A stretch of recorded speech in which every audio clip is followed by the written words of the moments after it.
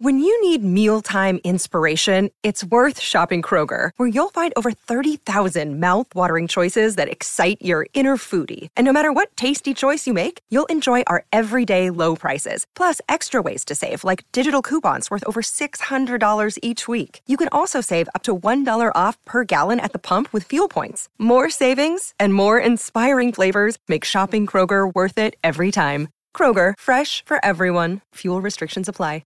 Another day is here, and you're ready for it. What to wear? Check. Breakfast, lunch, and dinner? Check. Planning for what's next and how to save for it? That's where Bank of America can help. For your financial to-dos, Bank of America has experts ready to help get you closer to your goals. Get started at one of our local financial centers or 24/7 in our mobile banking app. Find a location near you at bankofamerica.com/talktous. What would you like the power to do? Mobile banking requires downloading the app and is only available for select devices. Message and data rates may apply. Bank of America N.A., member FDIC.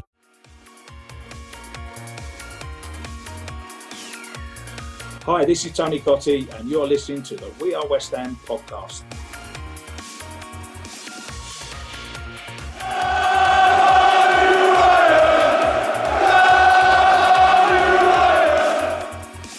You are listening to the We Are West Ham podcast with me, Will Pugh, Tom Edwards and James Jones. And this week's podcast is sponsored by footballprizes.co.uk, where you can win a fantastic signed Paolo Di Canio shirt for just £4.95 a ticket. So head on over to footballprizes.co.uk to enter. Only 99 tickets will be sold. So head on over there to be in with a chance.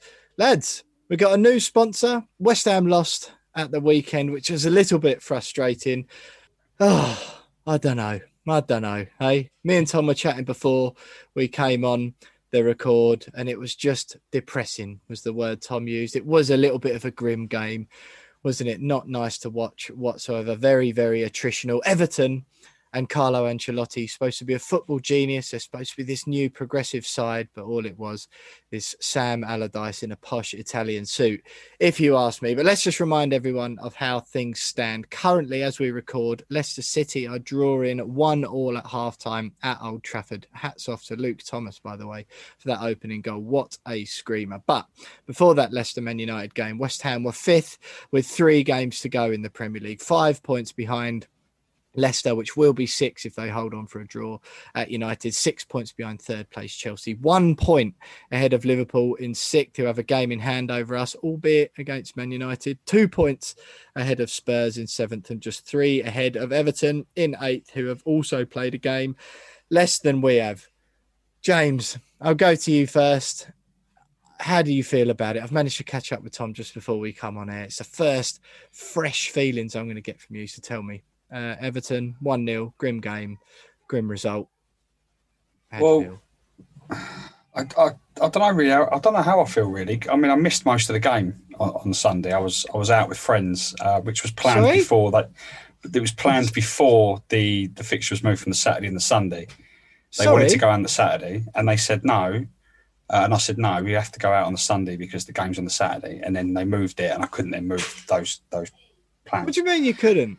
Tom, hang on. I don't want to hear what you think about the game, Jonesy. This is almost as bad as the time you missed the Tottenham game because you had a rugby match that you were playing in.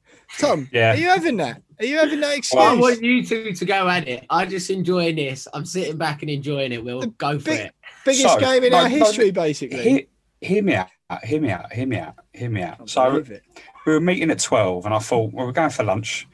Let the kids have a little run about and then we'll quickly drive home. It's about a 45-minute drive from where we are. Drive home, and I might miss the first 5-10 minutes at worst, but I'll catch most of the game.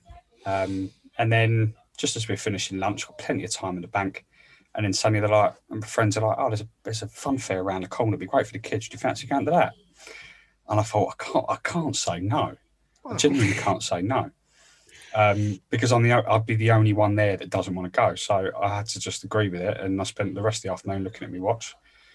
And ended up getting home. By the time I got home, I caught the last 15 minutes. Obviously, I was listening to it on the radio on the drive back, and I've seen the highlights. I've seen the goal.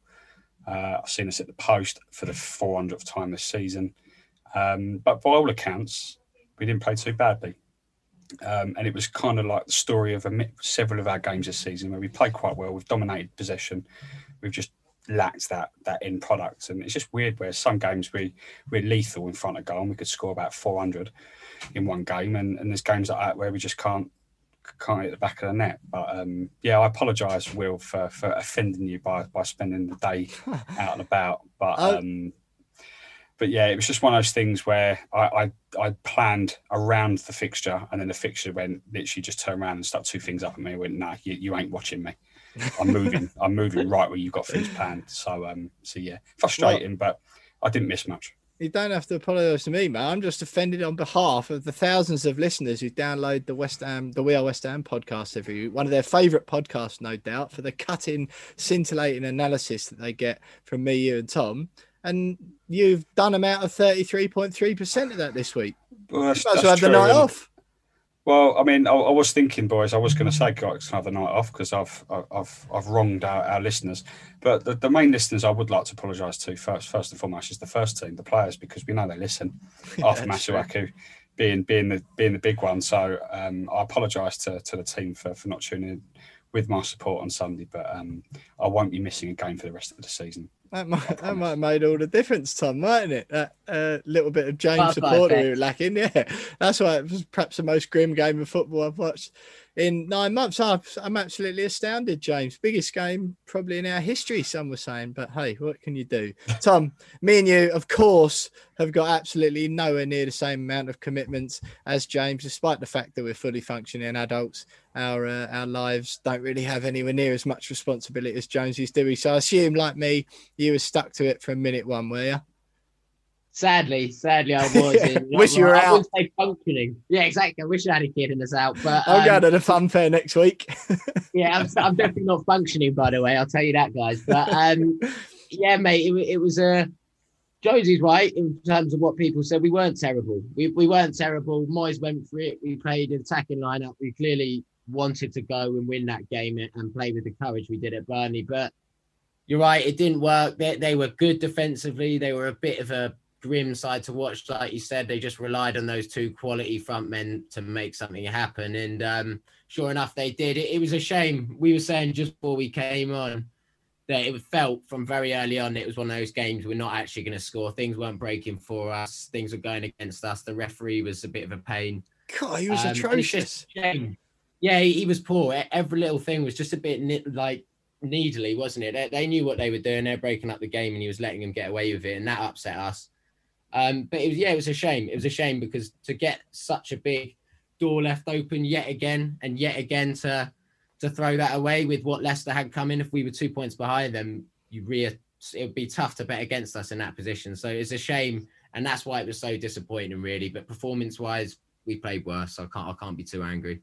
Well, I'd just like to thank you, Tom, on behalf of our listeners for taking the time out of your busy schedule to watch the game, so you're prepared for this podcast. Particularly Adelaide Hammer, I think, has made it quite clear in his glowing review that you're his favourite member of the podcast. So bravo on that, lads. The only thing I would say is every single game from now until the end of the season is huge. We said that last week, and that hasn't really changed, has it, since last week?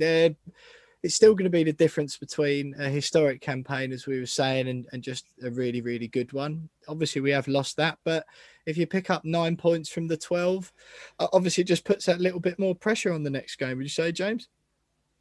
Yeah, it does. We're under a hell of a lot more pressure than we were this time last week, but I've almost come to terms with the fact that it's not going to be the top four. Unfortunately, it's not. What I want us to avoid is what happened in 15-16, where you lose your last three games, where the two games where you should have won, and it costs you a top four spot, and you end up finishing seventh. And I think we've already established over the last couple of weeks that seventh will be incredibly underwhelming. You know, we want to be finishing in the top six at the very least. That year we lost to Swansea and Stoke either side of that last game at Upton Park. And had we won those two games, we would have finished fourth. And we just want to avoid that. You know, as long as we do our bit and win our last three games, then if it's not fourth, then at least we know we've done our bit and done all we can. It's out of our hands now, the way I see it. And as long as it's top six, then then happy days. I think we can all look back and go, yeah, great season. Definitely a historic one. Yeah, totally agree. I think the problem is, Tom, before we get on to the housekeeping, let everyone know what's coming up on the show, is the goal difference, isn't it? Ours is 10, plus 10. I mean, it's staggering for us to have a positive goal difference, but ours is plus 10. Liverpool below us is plus 18. Tottenham below them is plus 20. Leicester above us is plus 20. So we've basically got a point less than everyone around us, haven't we? Only Everton have got a worse one than us on plus 4, but depending how the results go, it's not, you know, beyond the realms of possibility that they catch it up on us. That's one thing that's going to really hold us back, isn't it? Yeah, I think it's been a shame. Is whenever we've gone through and up in games, we've seemed to have switched off for whatever reason, and we'll probably look back as that as another thing which has hampered us. But I just had a look at results now. To lose 3 of our last 4 in the run-in when we had so much on the line, as much as they've been brilliant all season, that ain't good enough. That's just simply not good enough for what we want, whatever part of the season. And when 2 of those are Everton and Newcastle, teams below you in the league, probably got to do the business. It's not exactly been the toughest of runs, and it's a shame that we'll look back on it knowing that we did sort of bottle the run in. But like Jonesy said, top 6 will be unreal. Top 6 will be brilliant. But fingers crossed we do that, because the pressure is definitely on now. Yeah, I'm not sure. I don't know. I'm not sure we've bottled it quite yet. I know what you're saying. I think if we get wins out of these last 3, then I think you got to say fair enough. For 3 wins from I know what you mean. I know what you mean. It's on the way there, isn't it? But look, lads, we'll go into all that in a little bit more detail soon. Let's just do the housekeeping first. Yeah, first of all, I'll say we've got a new sponsor on the podcast, footballprizes.co.uk. As I said, you can win a signed Paolo Di Canio shirt if you head on over there. At the moment, it's £4.95 a ticket. You can buy as many as you like, and they only sell 99 of them. And the draw for this week's one is being done on Friday. So big thanks to those guys who are sponsoring the pod. They'll be with us for a while, so do go over there and check them out. That is good news. Follow us on Twitter as always at @WeAre_West Ham. You can find out details about that draw on our Twitter as well. Actually, the Football Prizes one.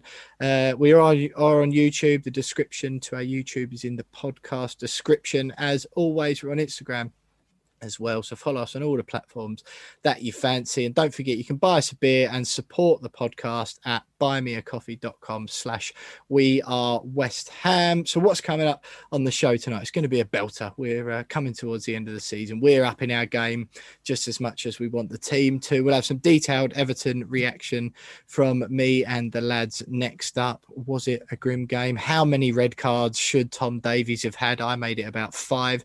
Craig Dawson turned like a tank for their goal. But other than that, it was a pretty even game and a little bit of a blow.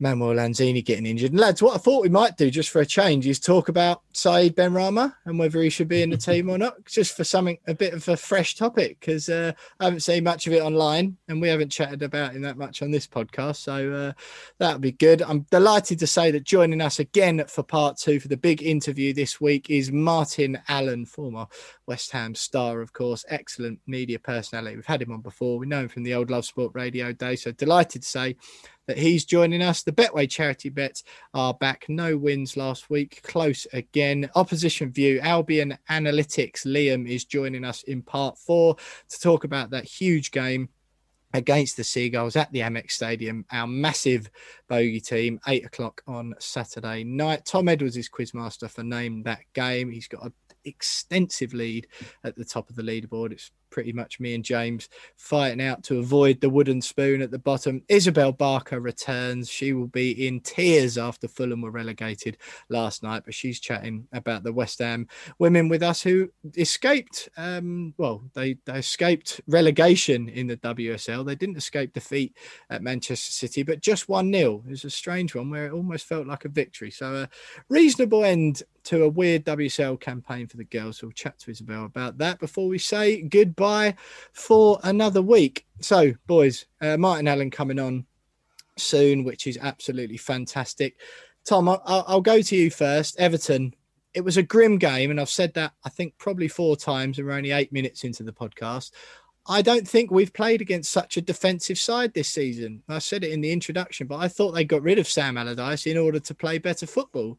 That was vintage Serie A football from the 90s, wasn't it? Just go 1-0 up and then make it grim. He's supposed to be this, modern day, one of the greatest managers on the planet. And they nick one by playing a through ball down the channel behind the slowest defender the world has ever seen. Celebrate it like they won the World Cup, and then just dug in and put 11 men behind the ball for the rest of the game.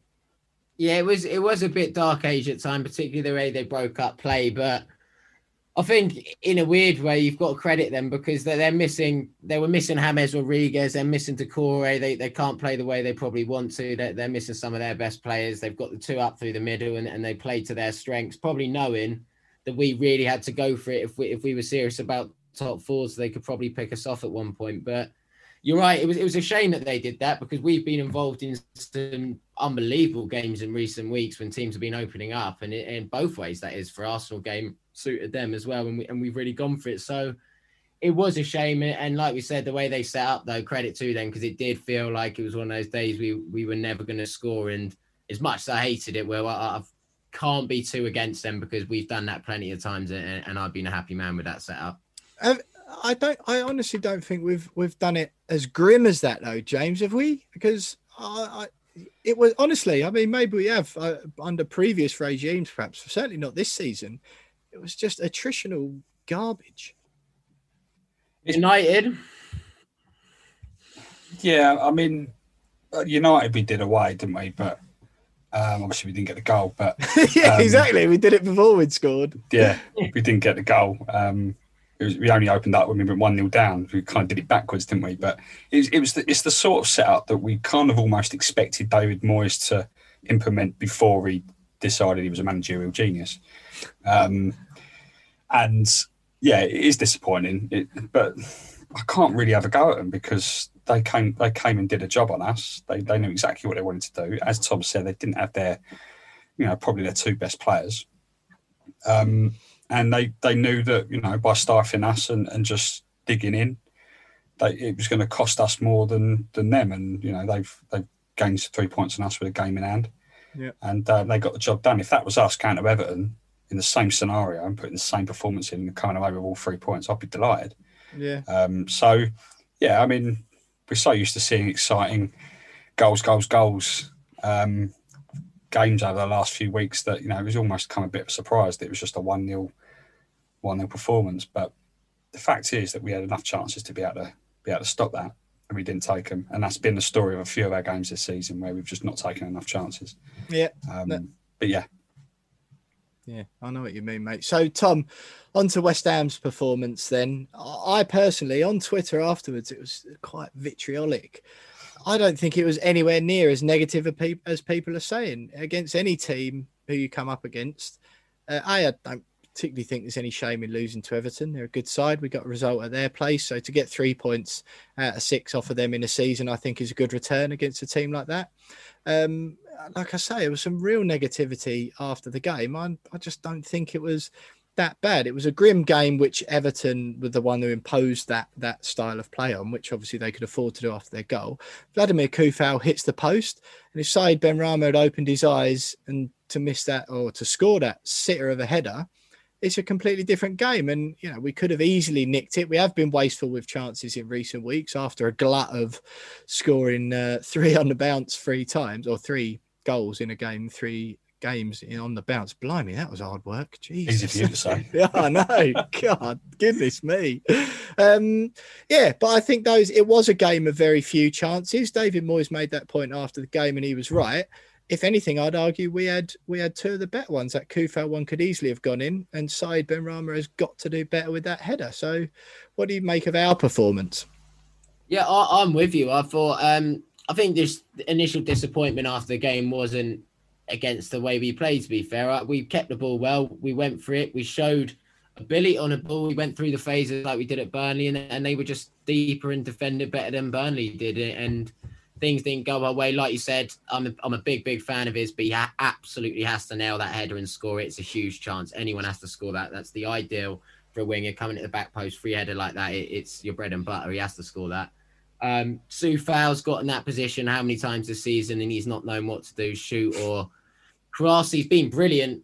There's not really a criticism of him. It's just the only part of his game where he looks like he has no composure, and that's in there. I thought that was the right decision, though, didn't you think? That was. You're just unlucky. Yeah, it was the right decision, but his execution in the final third, apart from crossing, when he's actually in on goal, has been left wanting a few times. But yeah, we were class, and I think Fornals put in another brilliant performance. How good has he turned out? This last few months, he's been excellent, and everything seems to go through him, especially considering he moved into midfield at one point when Lanzini went off. He was just superb, and I think that's a huge plus for the last few months. And I love the fact that he's risen to it and shown that how good he can be, because he's finally been accepted universally by West Ham fans, and about time too. But can't be too angry, mate. Just one of those days, really.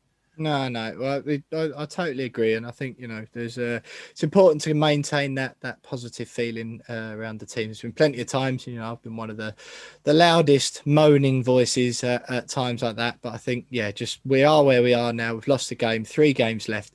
Just heads up and go again. That's all we can do. But lads, we've obviously still got lots more to talk about in the Everton game. But Martin Allen is on his way. He's on the line. He's waiting to dial in to get involved in this conversation. So what we'll do, our other points for Everton, we'll leave those for part 2, and we'll ask him to West Ham icon Martin Allen, who's next.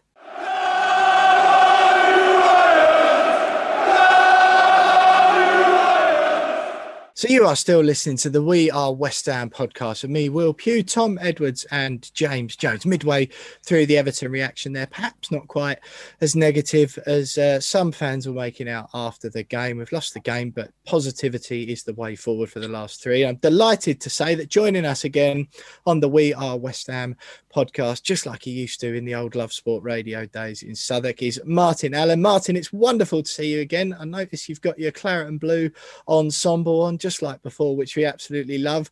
Everton we were talking about, and we were saying, me and Tom, it wasn't quite as negative as lots of people were making out. It was a bit of an attritional, grim game to watch, which was well played by Everton, I guess. But what did you make of it? I think it's right and fair when you don't win a game for people to be disappointed, because obviously that little hope that we all had of Champions League football, which would have been amazing. I actually got my passport out. Yeah, it would have been amazing. So there's bound to be some disappointment. But when you do sit back and you reflect on overall over the whole season, with the size of the squad that we've got, it's been a remarkable achievement, a remarkable effort overall. But on the day, of course, you're disappointed. But with Everton, going back to them, they are very, very strong away from home. They're very difficult to break down. And that centre forward, Calvin Lewin, he is a good player. Well, and we were also discussing, our top four dreams. They're still alive, but they're fading, particularly if Leicester get a result at Old Trafford tonight. I'm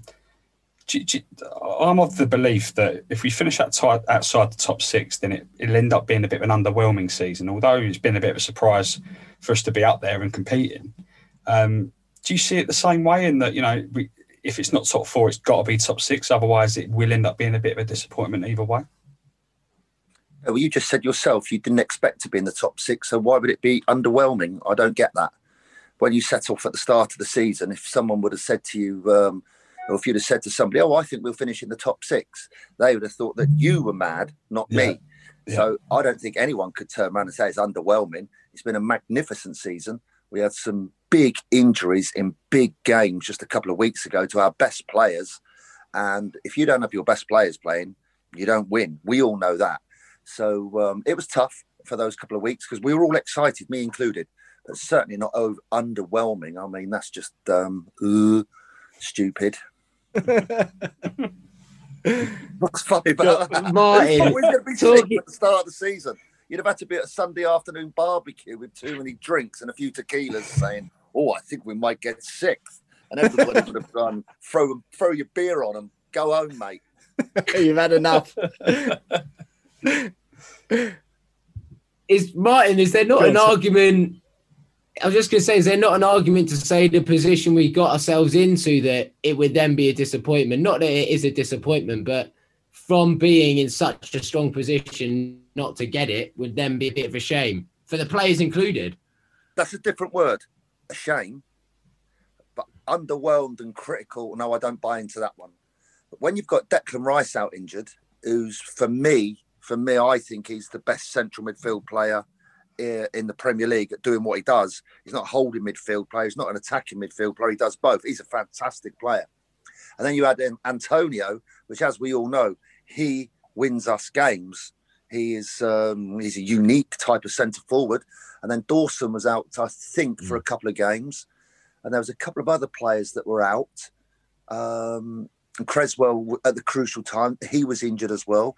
So the top key players were missing when it came to those big games, and you can't do anything about it. It's a manager. You're like the fans. You're hoping that they're going to get fit Thursday morning in the physio room. But if they're not, you've got to get on with it. And invariably, you don't win those big games when you miss those players.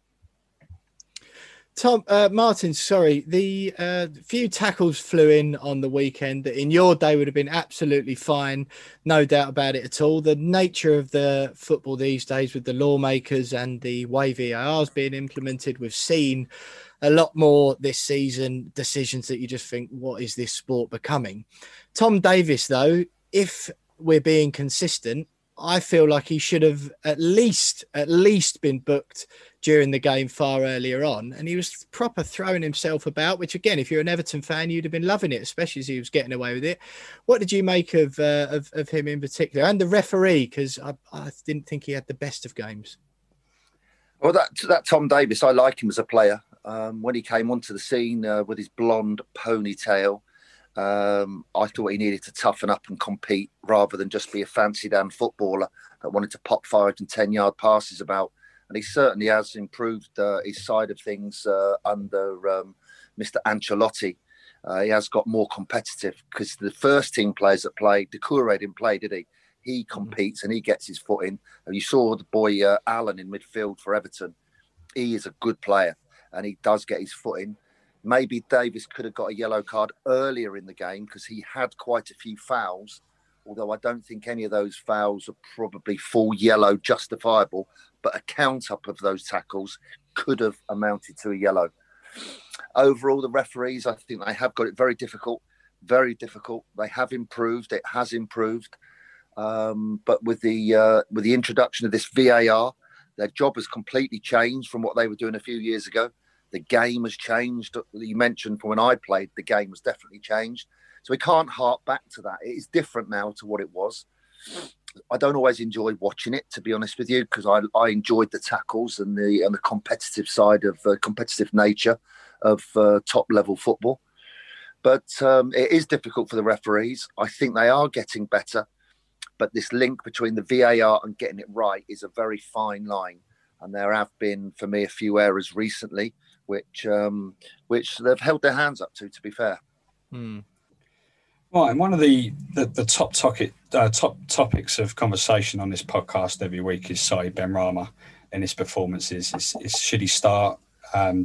Does he not deserve to start? His level of performances sometimes, his decision making. Moyes has said it a lot, and he's missed that sitter at the weekend as well. What do you make of his West Ham career so far? As I know it's been only a season, but he's been in and out the side, desperate for a goal quite clearly. What have you made of him? Do you think that he's got a future at the club? Yes, I do. It'll take him time, like it did with the little right winger. What's his name? Who came from Hull City? Bowen. Yeah, Jared Bowen. I think it took him a little bit of time to get settled in, to bed in. And with Benrahma, I saw quite a lot of him at Brentford. He's a game changer. He's a match winner. I mean, you can see when those types of players go from being the big fish in the little pond at Brentford, with all due respect to everybody at Brentford, then to go to West Ham and to go into the role that he's got.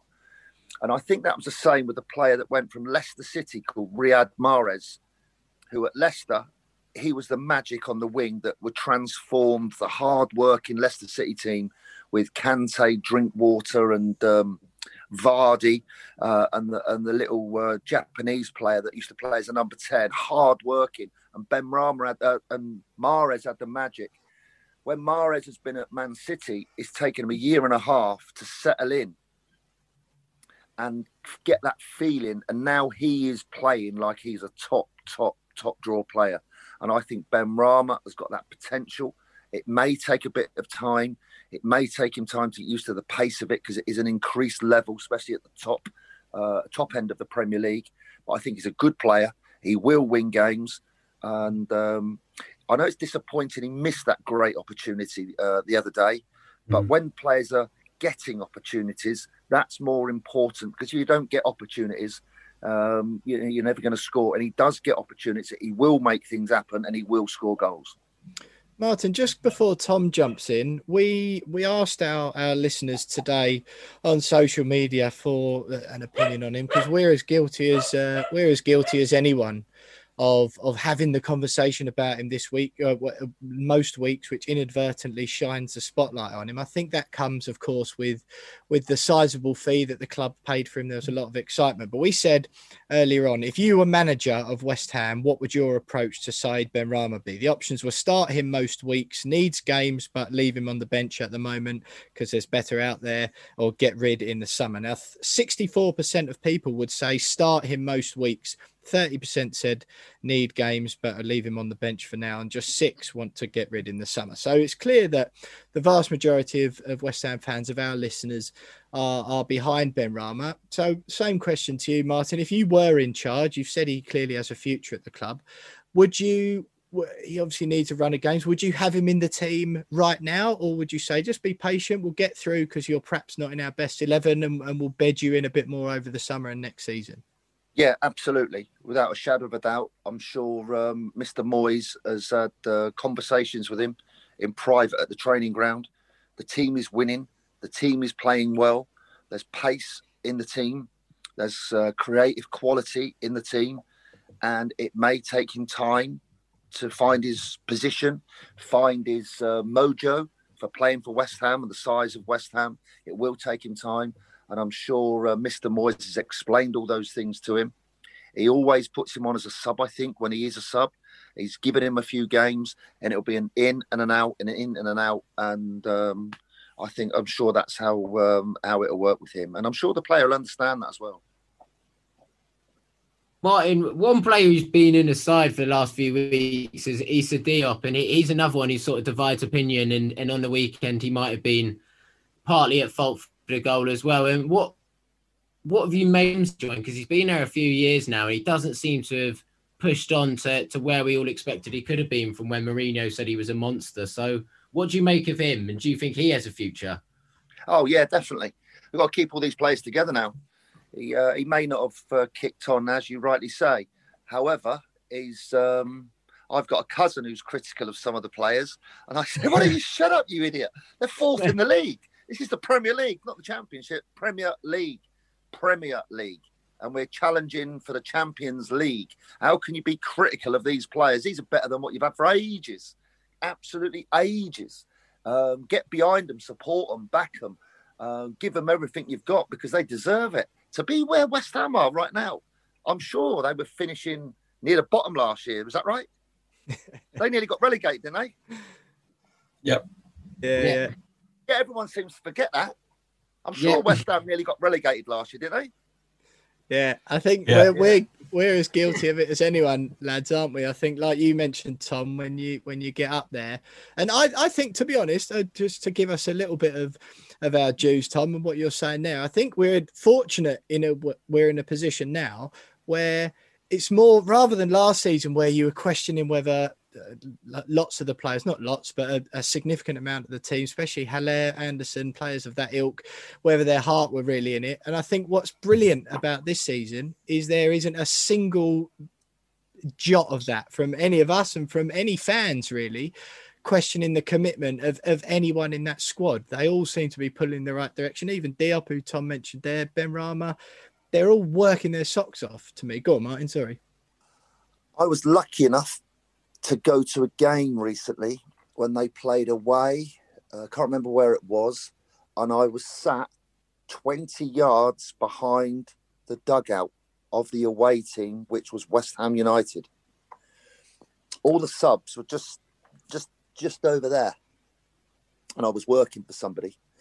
And when West Ham scored, right, all of the players and the staff all jumped up and were all hugging each other, right? Happy and delighted. Then when someone was substituted halfway through the second half, when the player came up into the stand where they sit nowadays, because of this restrictions, all the players, all the subs and all the staff on the side of the pitch all went down and gave him, like, what do you call it, a bit of skin or five or whatever you want to call it, pum, pum, pum, all that sort of stuff. And I looked and I thought, I love it. I absolutely love it. There was a camaraderie. There was a spirit. There was a unity. You don't always get to see it from where we all sit at the stadium. But it was great to see. It was great to see. I loved it. And the cheerleader in the group that wasn't playing was Mark Noble. He was sub. I think he got on for 10 minutes at the end of that game. And you just felt a good vibe.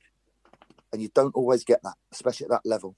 No, that's it. I totally agree. I haven't seen it since probably 2015-16 is the last time I can think of it like that. And again, obviously winning games helps, but everyone's pulling in the same direction, which is wonderful. Martin, a player we know you like is Manuel Lanzini. I thought he was phenomenal at Burnley in that deep lying role. His quick feet and technical ability to the way it improved the speed of transition from us getting the ball at the back, popped into Lanzini, and within a flash, he turned it and recycled the ball and we were on the attack again.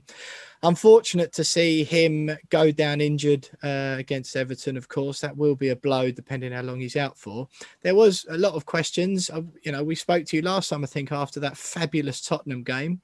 And there were questions then saying, is that, the last thing he'll do is his time at the club coming to an end. Do you find that new role might be somewhere or a position we can utilise him and therefore it might be worth hanging on to him next season? Yeah, if the deal is right, he, especially at home, I think he could be a good player at home where the West Ham team would have more of the ball and he would get more of the play. I'm not sure if he played in that number 10 role, how many goals that he would get and how many assists that he would get, which is obviously a sort of a Lingard role that he's got at the moment. But no, I think he is a good player. And I'm going to revert back a second. I asked the manager, when I saw the manager, Mr. Moyes, at a game recently, I said, how have you found it with the players that are not in the team?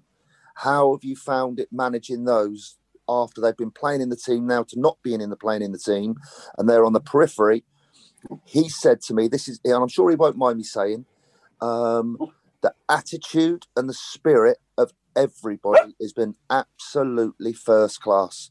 The lads on the side have made it such a more enjoyable season than what you normally get, because you can get cliques that talk to each other and don't like the manager because they're not playing, don't like some of the team because they're not playing. They consult, they can be moody. So I've just remembered that from your previous question. And with Lanzini, yeah, he can do it. He can do damage. And the more people that can create a goal, assist to a goal, and score a goal, and Lanzini would fit into that bracket, like we saw when we beat, the North London Minnows. That's crucial. Martin, obviously one player that's just been phenomenal over the last 4 or 5 months has been Jesse Lingard. We all want him to stay. I'm sure the club want him to stay as well if we can do a deal for him. But I was reading some reports today come out saying that the club are arming and ahhing over his reported contract, his wage demands, which is roughly around about £100,000 a week or something like that. And they're deal he wants, yeah. Yeah, they're not sure whether they can afford it. What's your stance in it? The way I see it is that it's a deal that they've just got to find a way of financing it somehow, especially if we're going to be in Europe next year. We're going to need players like him with the European experience and the impact that he's got on the team. Or do they try and look for a cheap alternative elsewhere in the market? Because, David Moyes has proved that he can find some good players in the market. Yeah, I don't think anyone from West Ham United has actually come out and said, we can't do the deal, have they? Mm-mm. No, it's just reports. No. So someone's just written that in there. I'm not sure that's actually true. It hasn't come from anybody at West Ham. No, Sammy Mockbell in the Daily Mail, that was this morning, yeah.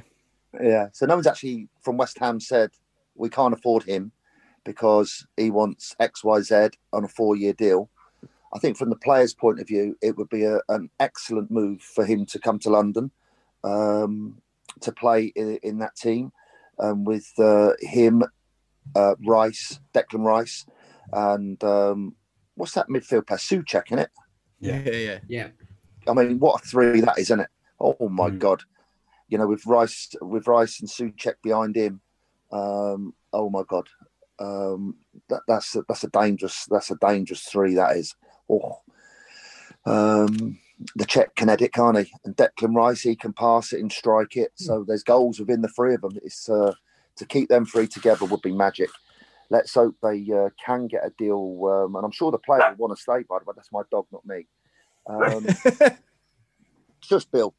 They will want to do it. You know, Mr. Gold and Mr. Sullivan. After you've got to say, it's been a testing few years with the move from the stadium, and then the team not being quite right, and some poor recruitment. They would be the first to hold their hands up. That this is the sort of player now we've got to try and keep to improve from here. But it's not easy to improve from the level that West Ham are at now, because the next level of player is mega money. Can they find it? Who knows? Martin, with a bit of luck, we'll hopefully end up in Europe, one sort of European competition, Europa League or Europa Conference. Some teams struggle. We struggled when we were in Europe one year. What do we need to do in the transfer window to beef up the squad? Where would you be looking to get reinforcements to make us have a squad which can compete in the Premier League as well as Europe and do Thursdays and Sundays? Well, there's no doubt about it. It's a massive challenge. The amount of clubs that struggle playing Thursday, especially with the long flights on a Thursday night, and then having to compete on a Sunday. It's proved to be very, very difficult. And I don't think any of us can deny, the West Ham squad is not very big. Some of the young lads, I think we had 3 young lads on the bench the other day, didn't we? You know, it's all proper young. Then you see some of the other Premier League teams. They've got 22, 24 players that could all play in their first team. West Ham haven't got that luxury. We haven't got that luxury. We've got 18 players that could all play in the first team and do well. And then after that, to play in that division, in that league, you need a lot more than that. And it can affect league form as well. So it's a concern to go into it. Is it good to go into it? Not sure. Martin, it's been absolutely brilliant having you on again, and we love having you. We always appreciate you giving us your time. So just last couple before we let you go. How do you see it playing out? 3 games left and we keep saying it the last few weeks. You know, these 3 games are the difference between what could be a historic campaign or just a very, very good one, as you've mentioned. Who are they again? Brighton is the next game, then Southampton is the last home game, and lads, West Brom. There we go. Yeah, sorry. Brom. So 3 winnable games there against teams. If you had to pick, if you said to West Ham fans, you got 3 games to win to qualify for the Champions League, pick your opponents. I think all of them are in the bottom 6 of the division at the moment. So, how do you see it playing out from here? West Ham will win all 3 games, get 9 points, and sneak into the Champions League by 1 point, and we'll be dancing at Heathrow with our passports. It's quite simple. Excellent stuff. We'll definitely we'll get ours and we'll pick you up on the way, Martin. I know you're the other side of London. It doesn't matter. We'll whip round the M25. I'm trying to get my head around this. What is hello in Spanish? Hola. Hola. What is it in Italian? I don't know that one actually. I could have given you. Buongiorno. Buongiorno. Yeah, I'm practicing all this. So I'm going to go all the way. Hello. Thank you. Goodbye. Not well traveled, mine. Yeah. See you later. I'm going to get ready to travel. Yeah. Following West Ham in the Champions League. Brilliant stuff. Going to Barcelona. Well, we'll drive, Martin. You bring the phrase book, and James and Tom can sort out the food and drink. But Martin, just one before we do let you go, I've got to ask you about it. I know it's sort of been and gone now, but I'm really interested to hear your thoughts on it. I want to know what you made of the Super League, the European Super League, first of all, and then afterwards, it was good to see a lot of players and managers coming out, and all of them would have no doubt been in really awkward positions. I thought some of them spoke far better than others on the topic, but they would have been in really awkward positions, particularly the ones who were playing for the clubs who were involved in it. So I just wondered, first of all, what you made of the Super League, and if there was any times in your career, be it as a player, as a manager, where it was an awkward position for you and where you had to, you had to go against what your morals were telling you was best, almost. Well, it's just them Americans really being greedy, wasn't it? Really, it was typical American thing where they just franchise their club. It's nothing like the history and the passion that we've got in our country. They buy clubs and move them between cities over there. I mean, it's absolutely ridiculous. The amount of money that they were going to pick, what was it, 300 million each? So you could see them sitting on their sun lounger in Palm Beach, $300 million coming in the back pocket. Who cares about Man United and what they're doing?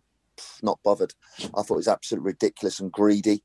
They'd never have been allowed to come back into this country. There's no way. And the protests, I think, would have been, from all of us, me included, I'd have been there, definitely. Absolutely ridiculous.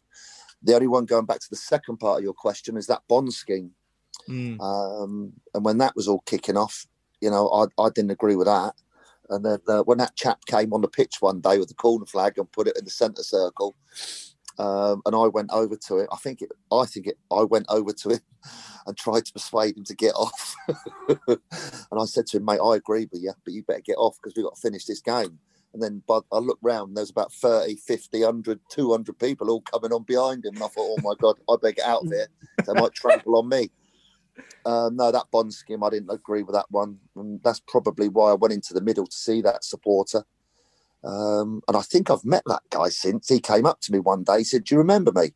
I went, I'm terribly sorry, no.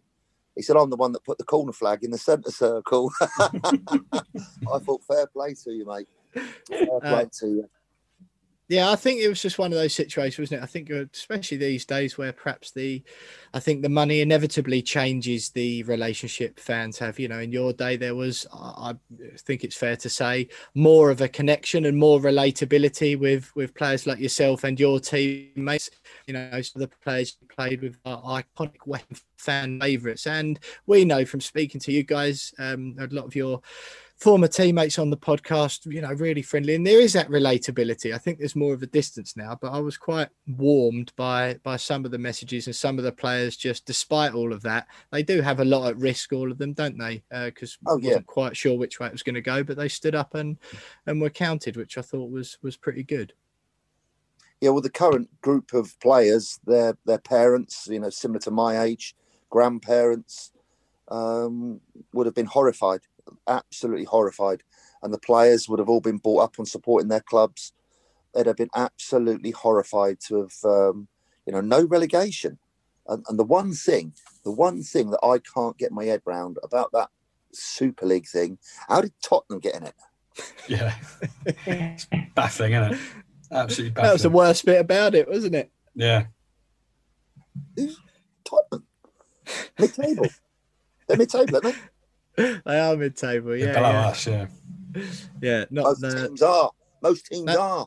I haven't won a trophy for 13 years, I don't think. So, yeah, not too much super about them whatsoever. But Martin Allen, it's been absolutely brilliant. We do appreciate you giving us your time. It's great to hear what you've got to say on all things West Ham. And, fingers crossed. You've said it already, Martin. We're going to finish in the Champions League by a point.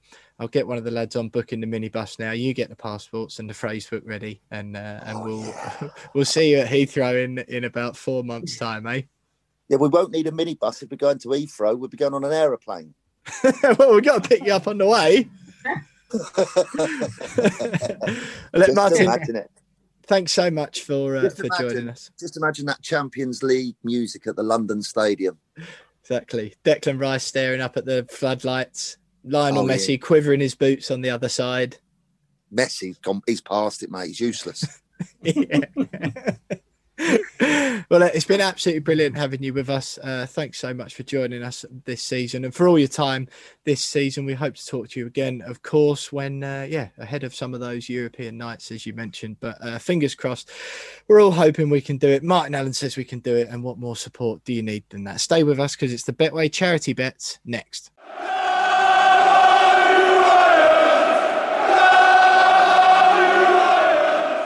So you are still listening to the We Are West Ham podcast with me, Will Pugh, Tom Edwards and James Jones. Martin Allen there. I mean, boys, he is phenomenal, isn't he? But Tom, do you feel like justice has been done? James started the podcast by admitting that he hadn't bothered watching West Ham in one of their most important games in our recent history.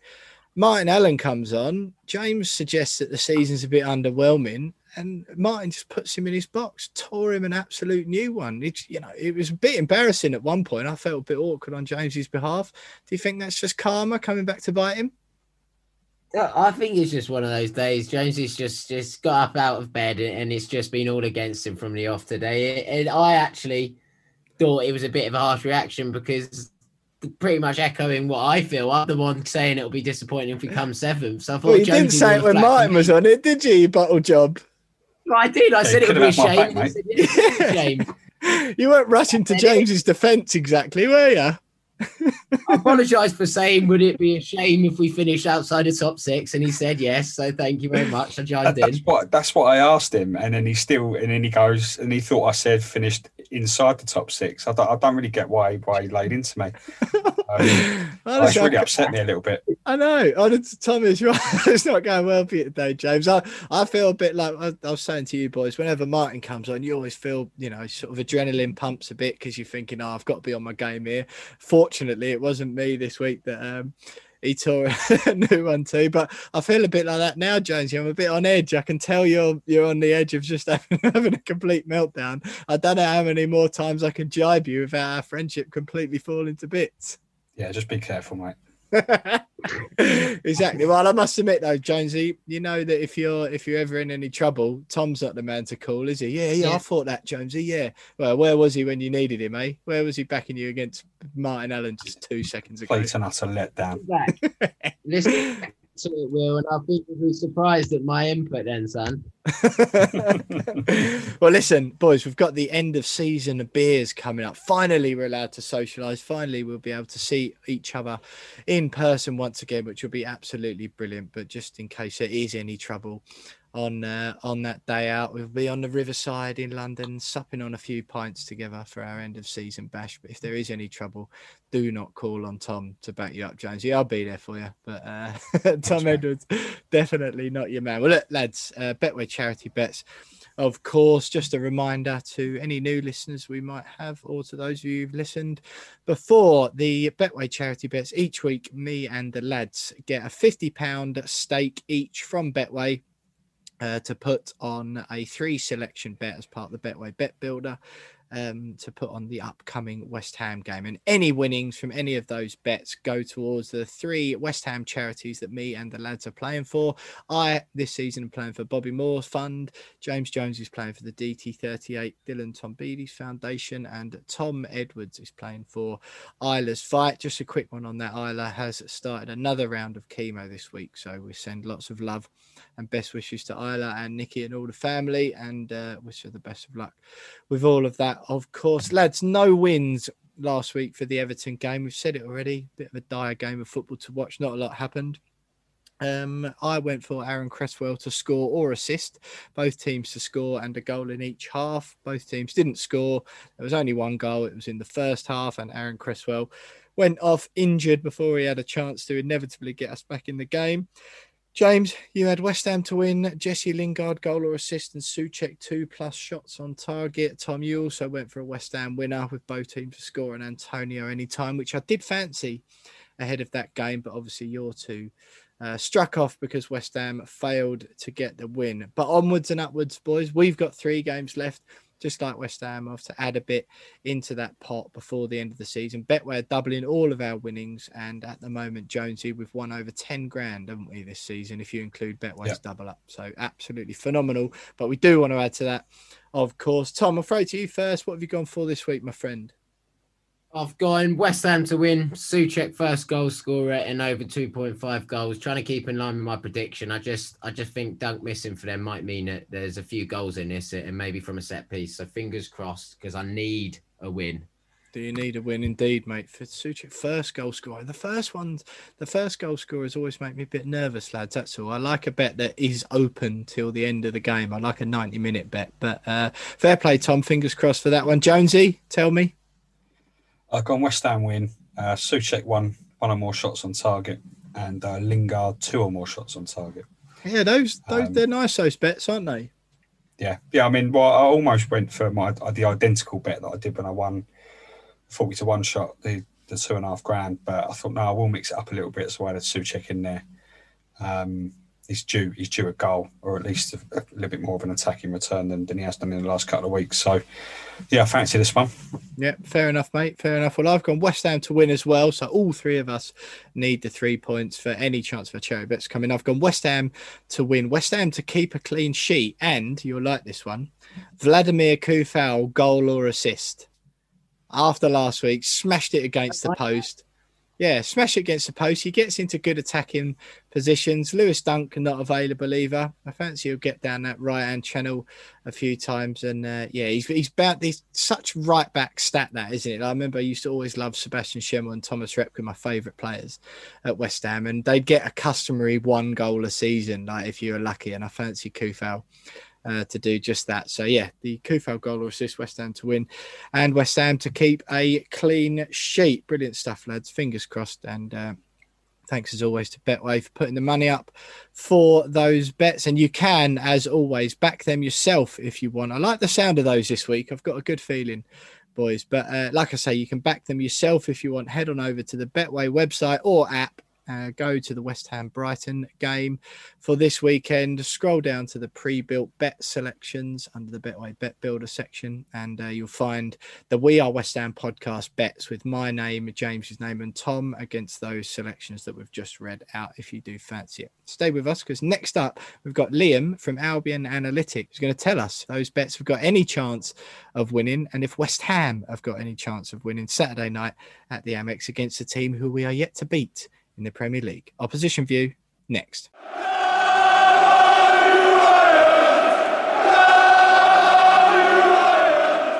So you are still listening to the We Are West Ham podcast with me, Will Pugh, Tom Edwards and James Jones. I'm delighted to say that joining us this week for our Opposition View is the We Are West Ham debutante. It's Liam from Albion Analytics. Liam, it's wonderful to have you joining us, mate. We were talking about Everton, about being our bogey team last week. We did lose to them, but the Seagulls are an enormous bogey team for West Ham United, yet to beat them in the Premier League. I don't know what it is. I mean, you haven't got Glenn Murray anymore, so we thought, once he's gone, we might actually be all right, but it hasn't proved to be the case. What is it that you can tell us about Brighton? Again, you're obviously from an analytical standpoint. I don't care what it is, whether it's analytics or just raw passion, but what is it that is proving such a hoodoo for West Ham? You know, if I had the answer, I think I could make a lot of money off West Ham, to be honest. I don't know. I think we owe you guys from that Championship game years ago now from the thumping. So whether that sort of plays into any of the players' minds, I think perhaps Solly March and Lewis Dunk would be the only ones remaining from that. But I think especially sort of under Potter now that he's shown a lot of tactical flexibility and will look to sort of set up with different systems to thwart different teams and different opposition. And I think, similar to sort of back under Houghton, who played a real pragmatic style, which worked sort of really effectively. I think we kept clean sheets in quite a few games against you guys, I think. And managed to obviously prevent you scoring too many. I think from sort of memory that you guys have been good going forwards, but perhaps lacked a bit of sort of defensive solidity at times and have shifted a few goals. Obviously don't have all the numbers completely to hand, but that's sort of more from memory. I think if we can sort of limit your goals at one end, that it shouldn't be hopefully too hard to get some ourselves. Liam, 1 win in 6, a 2-0 victory against Leeds is your only win in the last 6 games, 16th in the league.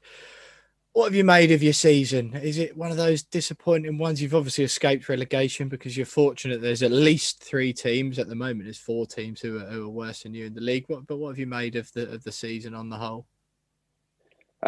It's a difficult one to digest, to be honest. I mean, job is done as far as we're concerned in confirming our sort of Premier League status. I think, for at least from my perspective, that's always the first aim. I know we've got, as a club, conversations on about trying to push on and become a top 10 side. But for me, you've got to sort of walk before you can run and really try and cement that. The finishing at times has been poor. For me, that's not been our biggest problem. We've dropped, I think, the most points in the league, 23 from sort of winning positions. And for a side that are on 37 points, if you can hold on to even 1 or 2 or more of those leads, that's going to, push you considerably further up the table. In fact, we did it sort of twice in the reverse fixture, led twice and fell apart twice and failed to sort of see that lead out. So for me, that's, unfortunately cost us. And for all the pretty football we have played at times, so we do play some really nice stuff, in terms of the build-up play. We've not perhaps been quite as good in both boxes as we have been between them, which has been sort of our downfall at times. Liam, where do you see Potter's future at the moment? He's been linked with the Spurs job. He's got you guys playing some really, really good football. I think you're known as this season the Kings of XG. I mean, you mentioned there that your finishing hasn't been great, and kind of the XG stats almost goes prove that. But Graham Potter's been linked with the Spurs job. He's highly rated.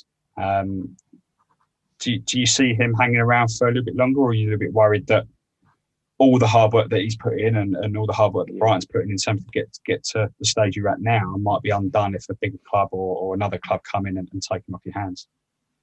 Yes, it's a difficult one. I think he's obviously got the skill set to go beyond, and I could quite easily see someone like him being touted for an England role at some point. I think that he sort of fits the bill in that respect. He does seem to be quite a project manager in the sense that, obviously what he did out in Sweden really sort of built quite a legacy there.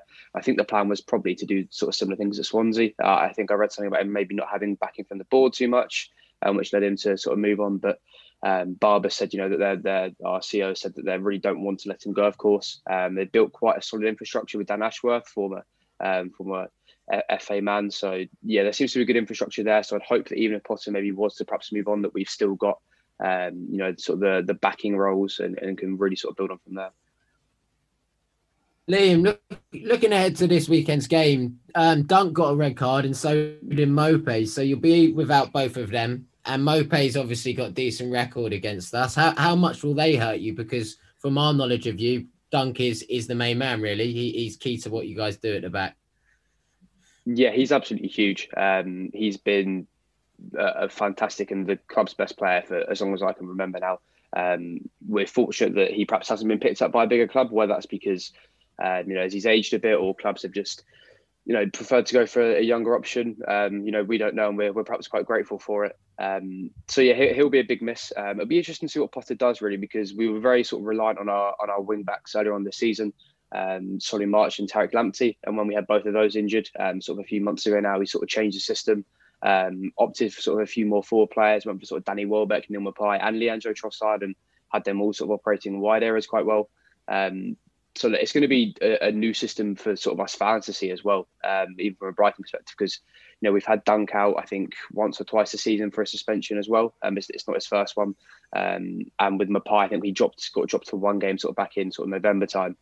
He's fantastic in terms of, I know his finishing isn't always, as elite as some players, but he offers a hell of a lot sort of in terms of his link play, in terms of his pressing, an awful lot. And I think we notice and probably will notice come Saturday that when he's not on the pitch that we really sort of lack his presence. So seeing what Potter does, I think I'd have no idea to guess it, but I'm really sort of looking forward to seeing sort of the tactical sort of challenge he's going to face as a result of that. Yeah, looking ahead to the weekend, and we've already established that West Ham just cannot beat Brighton regardless. But a little bit more confident this season. Our away form has been, been brilliant. What part of the West Ham team are you kind of most fearing coming up against, particularly as you've already alluded to with Dunk out and Mope out? Is there a specific one or two players that you're fearing most on Saturday night? Sure. I mean, it'd be nice for us fans to see Jesse Lingard back at the Amex. Obviously, he was a Brighton player sort of many moons ago, obviously, albeit on a loan spell. So I think for a lot of our fans have perhaps been quite delighted to see him sort of kick on and do so well. Likewise, obviously, don't want to see him do too well on Saturday, as he's been, absolutely fantastic. And I don't think he's shown anything in terms of his ability or his attitude that he never quite had. But the consistency in that he's playing with right now, and sort of he's really, really shining. So great to see him doing so well. So I think he could be really key. I'm not sure if he was fully fit for the last game, but I don't even think he needs to necessarily be completely 100% to cause a problem. So how do you see the game playing out, Liam, style-wise? Is it going to be, we had a really attritional game, Everton, probably the most offensive team we've come up against all season, which is a surprise. You expect that sort of thing from the teams down the bottom, or Crystal Palaces and the West Broms and all that of the world. But how do you see it playing out? You mentioned Potter's tactical nous and his flexibility there. What do you expect the Brighton will be doing for the visit of West Ham? A Saturday night, 8:00 at the Amex.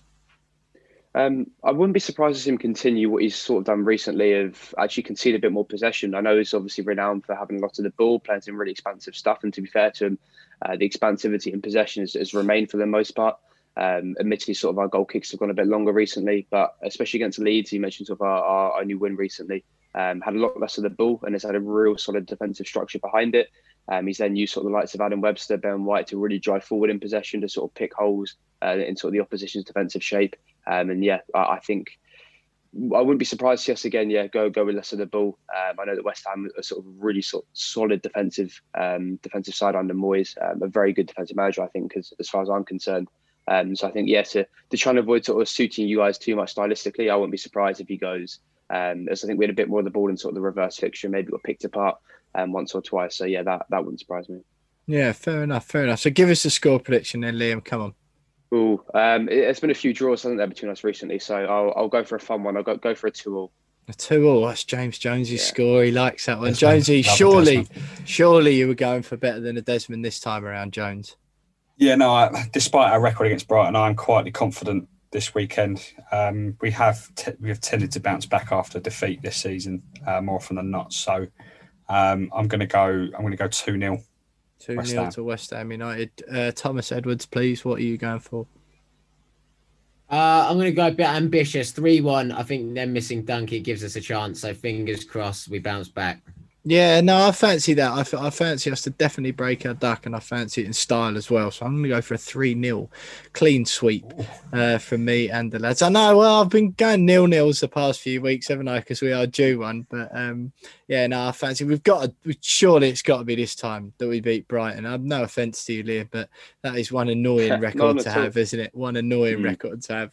But look, Liam there from Albion Analytics, thanks so much for joining us for the first time on the We Are West Ham podcast. That is a huge game at the Amex Saturday night, 8:00 kickoff. The first one of the last three. We said it last week. Everton's done now. We don't look back. We only look forward.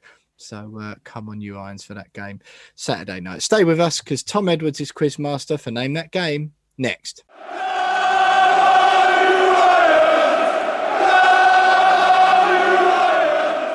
Liam there from Albion Analytics. Lads, I'm really confident. The more this podcast has gone on, the more I'm confident we're finally going to break that Brighton hoodoo. We've got bigger things to worry about these days at West Ham United. That's qualifying for European competitions.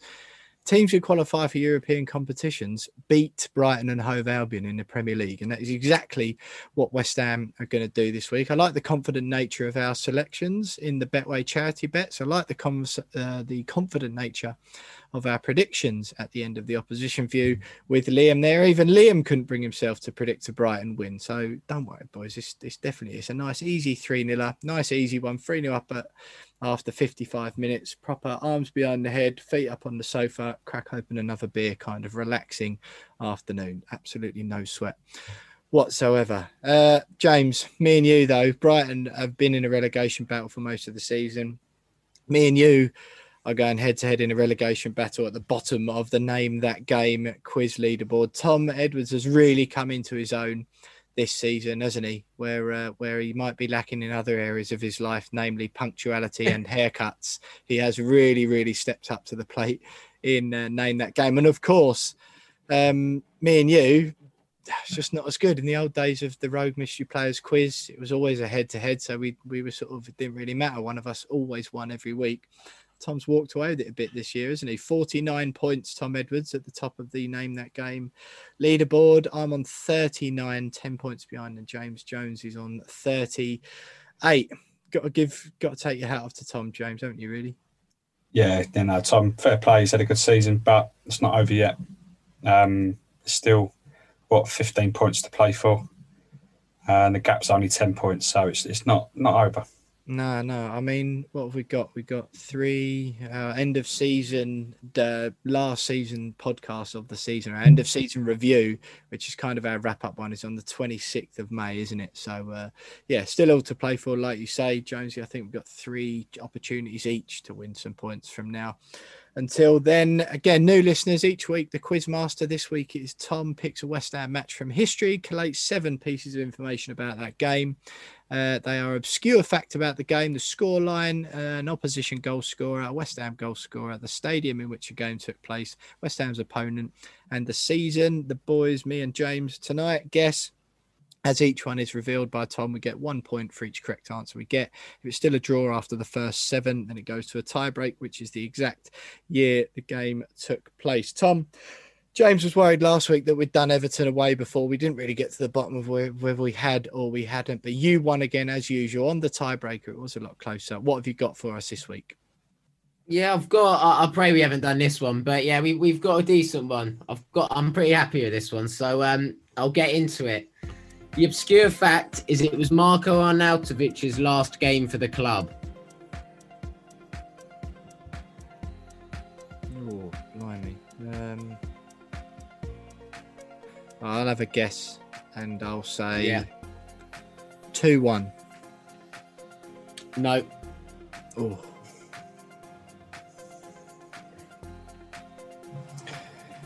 Oh, 4-3. No. Very the bold. Scoreline was 4-1. 4-1. Yeah. Wow. Okay. Marko Arnautovic's last game, 4-1. I mean, I've got nothing on opposition goal scorer, Jonesy, if you wanted to guess, but I'm happy to go first if you want. Either way.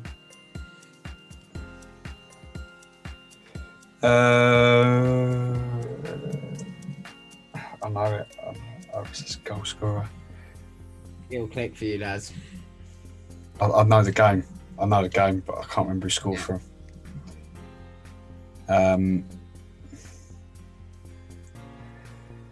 I'm going to say no. Jonesy. Absolutely riveting bit of podcasting here. Yeah, no, everyone at home, you are welcome, listeners. I'm passing. You're passing? Is that even allowed? Okay. Hang on. Let me have a guess then. I still haven't got a clue who we played. I'm going to go for... who am I going to go for? Jamie Vardy. No, but I like it. At least there's a guess on the table. No. Yeah, there you go, Tom. Exactly that. You want one, Jonesy, or should I go for it? Go for it. All right. The opposition goal scorer was Gerard Deulofeu. Ah, God, it's Everton away, isn't it? It's Everton away. Okay, Sam goal scorer.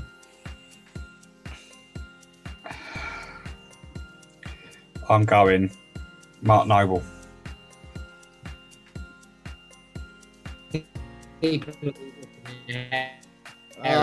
He's frozen at the key time.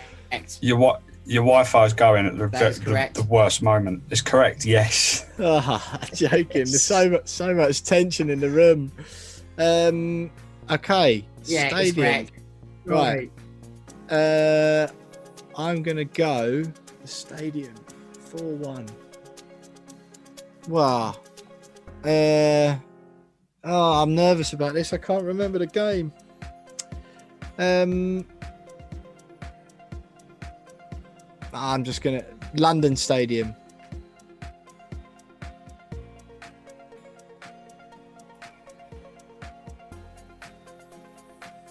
Tom?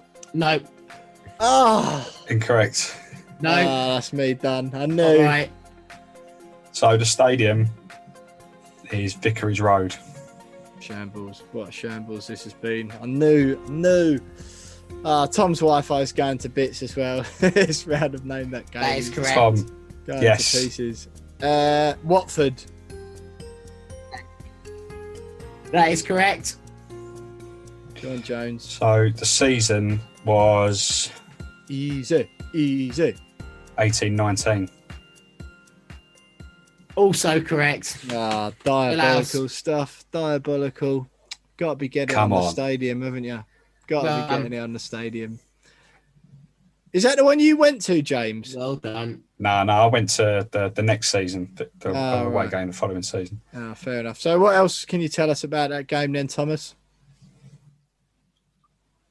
I might be wrong with this, but it's one of the last time I remember Noble scoring it. Whether that's his last, I don't know. But Noble got a double, Lanzini got one, and Arnautovic. It was the final day of the 18-19 season. Arnautovic got to 11 goals, and we absolutely played him off the park. I remember being pretty happy with that one. And don't know, for some reason it sticks in my mind. It was one of those in the sun away games at Vicarage Road, bit of a jolly up at the end. So yeah, I've got a soft spot for that one.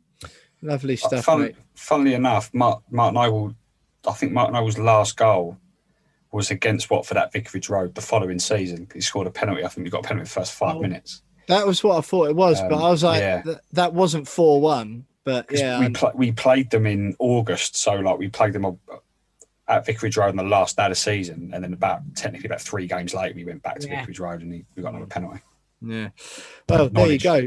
3-1 win, Jonesy. Well, that could leave me. I mean, it does leave me at the bottom of the table, and I'm the flipping quizmaster next week as well. James Jones moves past the 40-point mark for the first time in the season. Jonesy, you're on 41. I am just on 40. I only got 1 point there. That is absolutely appalling. Tom doesn't move at all. So the scores are me in third place on 40, James Jones in second on 41. Tom Edwards still out in the lead on 49 points. That's perfect result for Tom Nat Jonesy, wasn't it? Everyone knows that he needed you to get the points there. The gap's still 8 points. That is almost insurmountable, you'd have thought. But good game there, Tom. I like that one. You know what? I've been to Vicarage Road. I've been once. James, you've been, haven't you, for your Hospo? That's where you got your Hospo nickname. And I went the first game in the Championship when we got relegated. And it was the last game Scott Parker played before he left. And he scored a screamer, left foot, belted in the bottom corner, right at the back of Vicarage Road. It's a decent stadium, that, Tom, isn't it, for an away game? Yeah, I like it. I do like it. And in fact, it's a bit local. You can go to a usual one. And yeah, it's a decent day out. And we're not too bad there. No, absolutely, mate. Funnily enough, guys, the first time I visited Vicarage Road was that day I missed the Spurs game to go and watch the rugby. I watched Saracens at Vicarage Road. Honestly, I can't. True story. Can't even look at you. I should have told Martin Allen that you didn't watch the game. Actually, he'd have put you in your place. Absolutely ridiculous stuff. Look, stay with us. West Ham women next.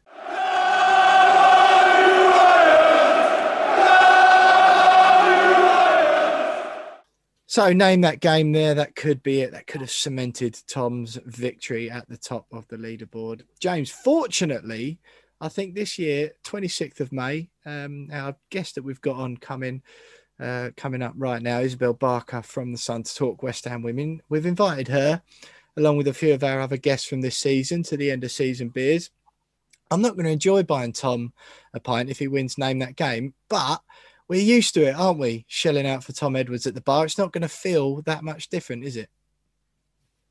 Same old, isn't it? Yeah, exactly that. Yeah, just bring the wallet and Tom. Mate.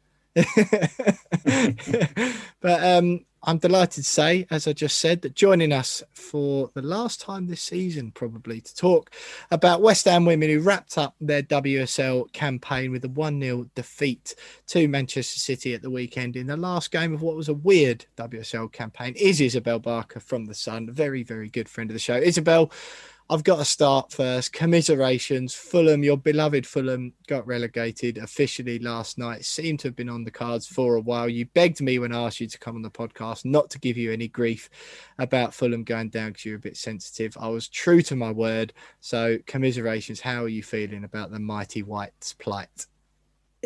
You're probably like the worst person to talk to after all of this. You've given me the most grief throughout the season, and it has resulted in me blocking you on WhatsApp at one point. That is true. Well. Wow. So yeah, no, I can tell you're loving every moment of this. But, it was and destined from the off. Yeah, you. How are you feeling about it though? Is it sort of sunk in yet, or had you prepared yourself for it?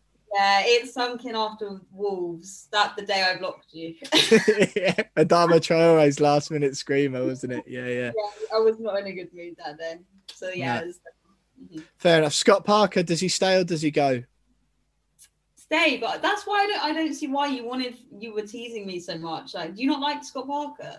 No, I like Scott Parker, and to be honest, you started to cry that day, and you were loving it. to be quite honest, I like Scott Parker, and frankly, until I met you, I quite liked Fulham. Well, listen, West Ham women, Isabel, I say that home defeat 1-0 to Manchester City. To be honest, it felt like a victory, really. No one felt particularly confident going into the game. Manchester City were bracing themselves for a thrashing. We had Michelle on, who's a West Ham women's season ticket holder last week, and she said the same thing, just keep the goals down if we can. Strange campaign. West Ham finished 9th, relegation threatened for most of it, change of manager in between. So before we ask you about the season as a whole, what did you make of that result at City? Bit of a surprise, or could you see it coming? I thought it was a brilliant performance by West Ham. I thought they played really well. They kept out Manchester City with all of their superstars till about the 75th minute. I actually watched the game. And also, we got to give plaudits to Mackenzie Arnold. She made 2 penalty saves against 2 USA World Cup winners.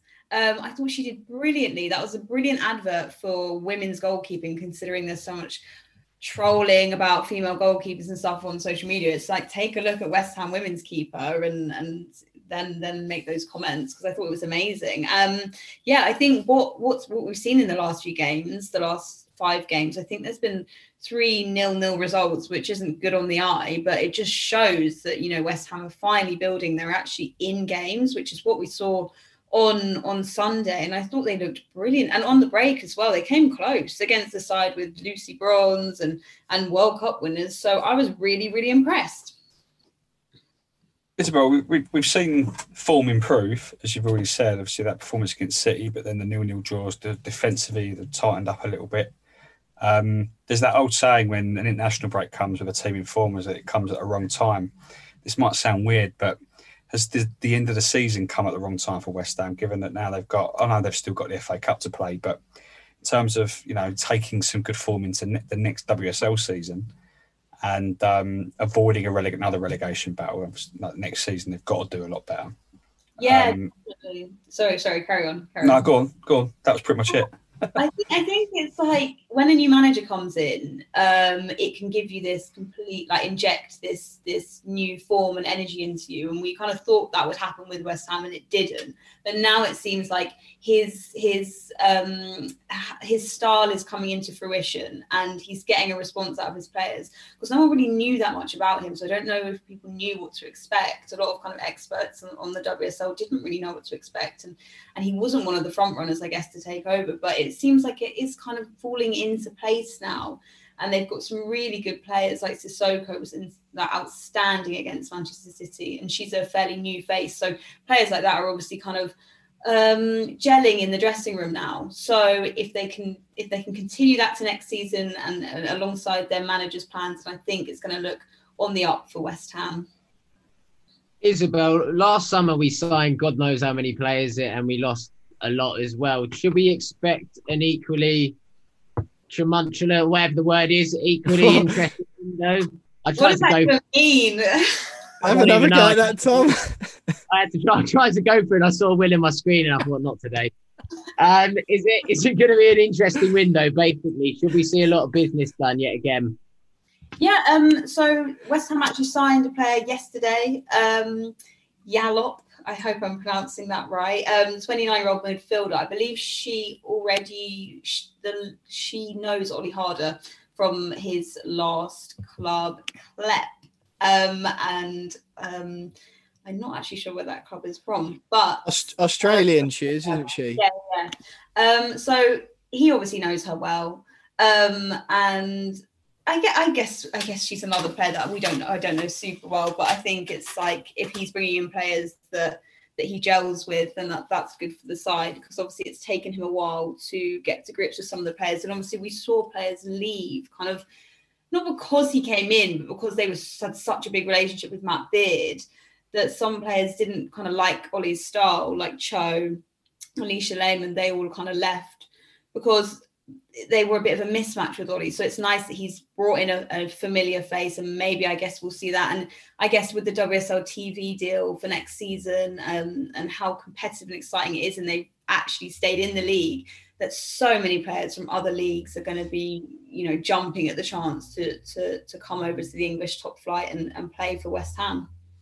Yeah, that's huge. I'm really looking forward to that next season with the WSL on Sky. Yeah, obviously West Ham have got a strong Australian contingent anyway. Mackenzie Arnold, as you've mentioned, Emily Van Egmond, Tamika Yallop coming into that. So there's hope that those players will certainly be able to help her settle in fairly quickly. And I think you're spot on. There was quite a lot of condemnation when Alicia Lehmann left on loan to Everton. Still yet to be confirmed, I believe, what she's going to do for next season, but it doesn't really seem like she's got a future at West Ham. Will you expect to see her leave over the summer? Yeah, I'd say so. I think the big thing for Everton is spot in Europe, because obviously the places have extended to 3, not just 2. So, it's more likely for kind of clubs out of that Chelsea, Arsenal, Man City to actually get a spot in Europe now, which is unreal. And, we've got Chelsea in the final this year, and they could win it in England. Only the second English club to do that. So that's going to really give some players like Alicia Lehmann, who could be playing Champions League football, that kind of hunger to get a spot in Europe. So I don't necessarily know if West Ham are in the best position to be fighting for a spot in Europe next season. So maybe she's going to want to stay at Everton, where they've got a great chance. Absolutely. Well, look, you mentioned it there. Ellen White scored for Manchester City at the weekend. Just that narrow 1-0 win. Well, we travel up to Manchester City this weekend in the FA Cup 4th round. That's away Sunday afternoon, 2 p.m. kickoff. Is there any hope? I think we are guilty on the podcast of talking as if, the last 2 games, once relegation was done, 2 more defeats against Manchester City to get out of the way, and then off to the summer holidays to regroup.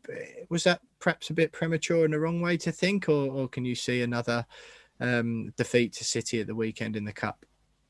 I think Gilly Flaherty was saying this, like there's absolutely no reason why West Ham can't get a result out of City now, because I don't know. I just think City as a side, they've not gelled at all. They've got a new manager, they've got all these superstars, but they're the prime example of you can have all these amazing players and still not lift a trophy or even win games. And I think West Ham gave them a real run for their money in last weekend. If they can carry on doing that, then they've got a real shout. And over the past 2 months, I do think West Ham have really kind of fought tooth and nail to kind of pick up their form and find some consistency and fix those defensive fragilities. So I think they're in with a shot, and it'll be a really exciting game, because I loved watching last Sunday's game.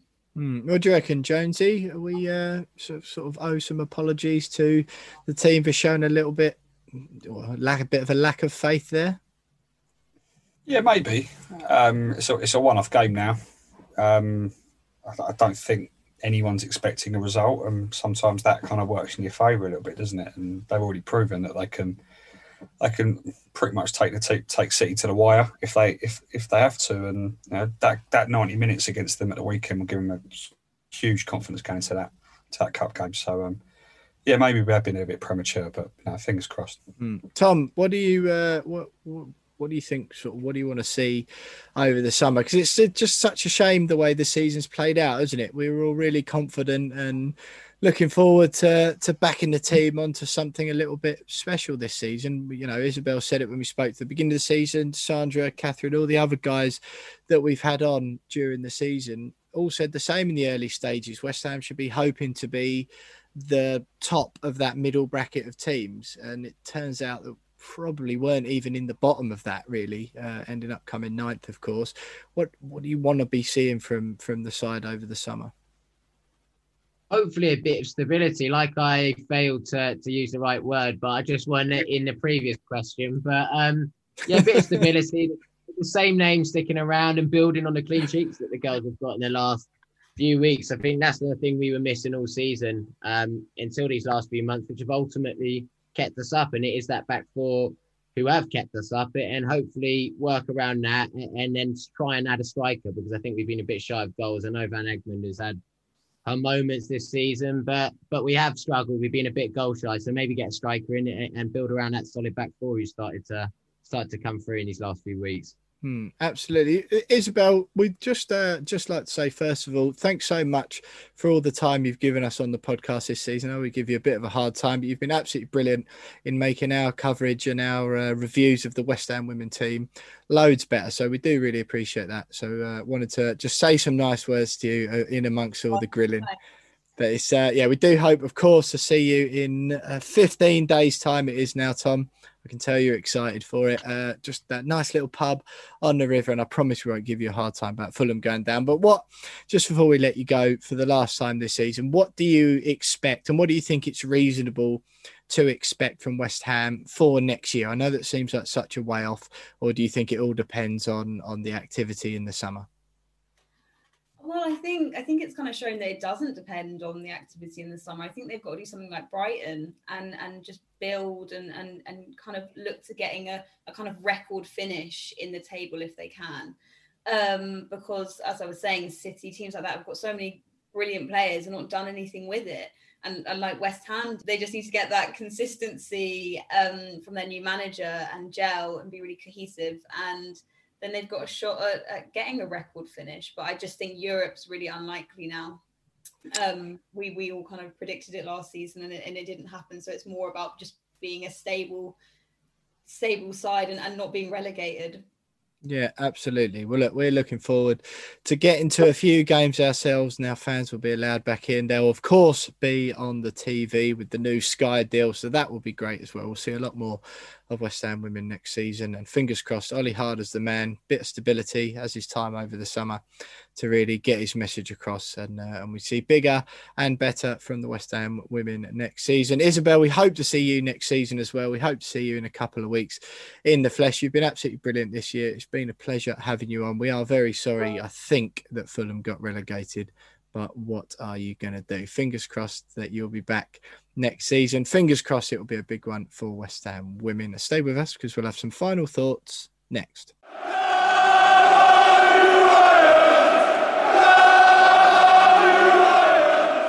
So, Isabel Barker there, understandably distraught that her beloved Fulham have gone down, and summing up what's been a strange season for the West Ham women. But I think dust ourselves off. We're in there next season. It'll be on Sky. The profile of the game is going to increase massively, which can only be a good thing. New signing Tamika Yallop as well. Hopefully we can add a few more over the summer, and fingers crossed, all that optimism we had at the beginning of last season, we can resettle that, and hopefully it comes to something under Ollie Harder for the girls next season. Lads, that's it for another week. It's been a strange one. I've really enjoyed it. My confidence has built exponentially for the Brighton game as we've gone through. We won't do the Fantasy Premier League this week because we're middle of a triple game week at the moment. All I will say is I did feel for James Jones, who has been giving it to me for quite a while about. He's breathing down my neck. And I did my team for the first time in 3 weeks. Loaded up with a few Man United players, captain Bruno Fernandes. It was a triple week, and played my bench boost only to look at James Jones's team, and he's played his bench boost and got Bruno Fernandes. Absolutely heartbreaking stuff for Jonesy there, but yeah, still time to go. I think, Tom, you're quite adrift at the bottom of our little mini league at the moment. Tom Connolly is still smashing it at the top of the We Are West Ham League. James, we'll go to you first. Some final thoughts on the show. You've had a bit of a hard time tonight, so I just want to say, I hope we didn't say anything that upset you too much. I can't apologise on behalf of Martin Allen. I wouldn't dare do such a thing, but certainly on behalf of myself. And I can forgive you for not watching the game, and I'm sorry if I made you feel bad about it. Yeah, I feel a bit battered and bruised tonight, actually, to be fair. I can't wait to get a lot of pints down me on that at the end of the season bash. But yeah. We go again, don't we? I know it's my first cliche of the week as well. I had to get one in. You haven't had time, have you? I've not had time from all angles. Yeah. We put it behind us, don't we? And we do go again. The Everton game, as David Moyes said, and I didn't mention it earlier, but it's one of those games where literally nothing went our way. When Soufal at the post, I think it was Bowen that couldn't quite get hold of the rebound. We had a very similar situation when we beat Wolves earlier this season, where I think Fornals at the post and Bowen slotted on the rebound nicely. Very, very similar situation. And it fell for us that night. It didn't fall for us on Sunday. But we've got 3 games to put it right. Obviously, Leicester winning at Old Trafford means the top 4 is very, very unlikely now. But we just got to make sure that we end the season with 3 wins and secure top 6. I think that's all we can ask now, really, and look forward to some kind of European competition next season. Yeah, absolutely, man. I think we said in one of the breaks tonight, Martin Allen's right, really. I would have snapped your hand off for the lowest ranked European qualifying places. I would have snapped your hand off, Tom, if we'd have got in on the old Fair Play League again. Honestly, I just think I've been gagging for it for so long. It was one of the most disappointing things of the modern era of West Ham's recent history, was just fluffing it in those 2 times we got in the Europa League against poor opposition. That especially the most recent time that we got done by Astra Girigu, and we would have had a group game against Roma, and can you imagine that? West Ham away end at Roma. I mean, what a night that would have been. That's sort of the stuff you remember forever. And so the top 4 thing is disappointing. It is disappointing. And I mean, it's not completely dead. Weirder things have happened in the world, haven't they? Teams have lost games. Liverpool have hardly been shining lights this year. I know they're improving recently, but it's not beyond the realms of possibility that we still do it. It's not completely dead in the water. It does seem a bit of a mountain to climb now, because I think, James, correct me if I'm wrong, Leicester have beaten Manchester United 2-1, haven't they, at Old Trafford? Yeah, so they've won, so now they go above Chelsea again. So I think the gap's now 6 points. Yeah, so it's not great. Yeah, especially with our goal difference as well. Leicester have still got some tricky games coming up, but it's not ideal. Tom, just some final thoughts on the show tonight and looking ahead to these last 3 big games of the season. Yeah, as always, mate, it's been a very enjoyable class to get Martin on, and I'm with you. Top 6, top 7 will be an unbelievable season when we look back in it. But I'm very much of the thought process that top 6 would just be lovely. It would be nice to actually upset the elite in a season when they tried to do what they did and be one of the guys ruffling feathers up there. So I pray that we hang on to that, because, like you say, in the Europa League, the types of draws we can get, I think Juventus might even be in there. So imagine a boys' trip with Martin Allen to Juventus in the Europa League. It sounds pretty good to me. So fingers crossed we see it over the line. It is in our hands, the top 6. And I know we said that about top 4 points this season, but with the last teams we got, feel like we can do it. Just pray for a bit of positivity and something to go right this weekend. Exactly, man. I think that's what we've got to do, and that's how we'll try and end this week's podcast. Just a reminder, do follow us on Twitter at @WeAre_West Ham. We're on Instagram as well, and this whole show, if you want to watch it from beginning to end, goes up on YouTube. Tom does that. Jonesy clips up the individual segments as well. So if you want to recap, or some weeks you just like one of the little bits more than others, then you can you head on over to our YouTube, and the link to our channel is in the description to this podcast. Do give us a review, 5 stars on iTunes, and write some nice words wherever you listen, and tell your mates about us. We haven't said that one for a while, so if you like what we're doing and you know someone else who you think might like to listen, then just fire them a text, hit the share button, and fire them a link, tell them to subscribe and give it a listen. Just like to say, reminder again, of course, that this week's episode is sponsored by footballprizes.co.uk.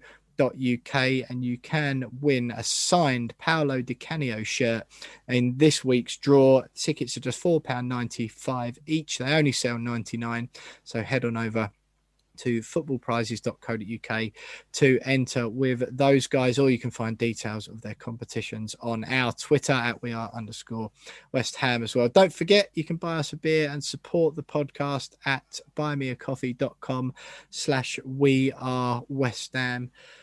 But that's it for another week, boys. We lost to Everton, but we dust ourselves down and we go again. We move, so to speak. 3 games left. We're still in the hunt. It's not over yet. Don't worry about it, boys. Keep the faith, everyone. Thanks for listening. Up the Hammers, and we'll see you next week.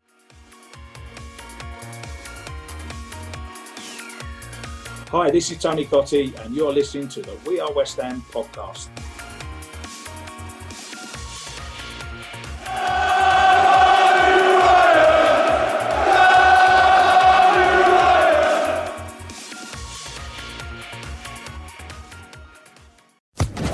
Social Podcast Network.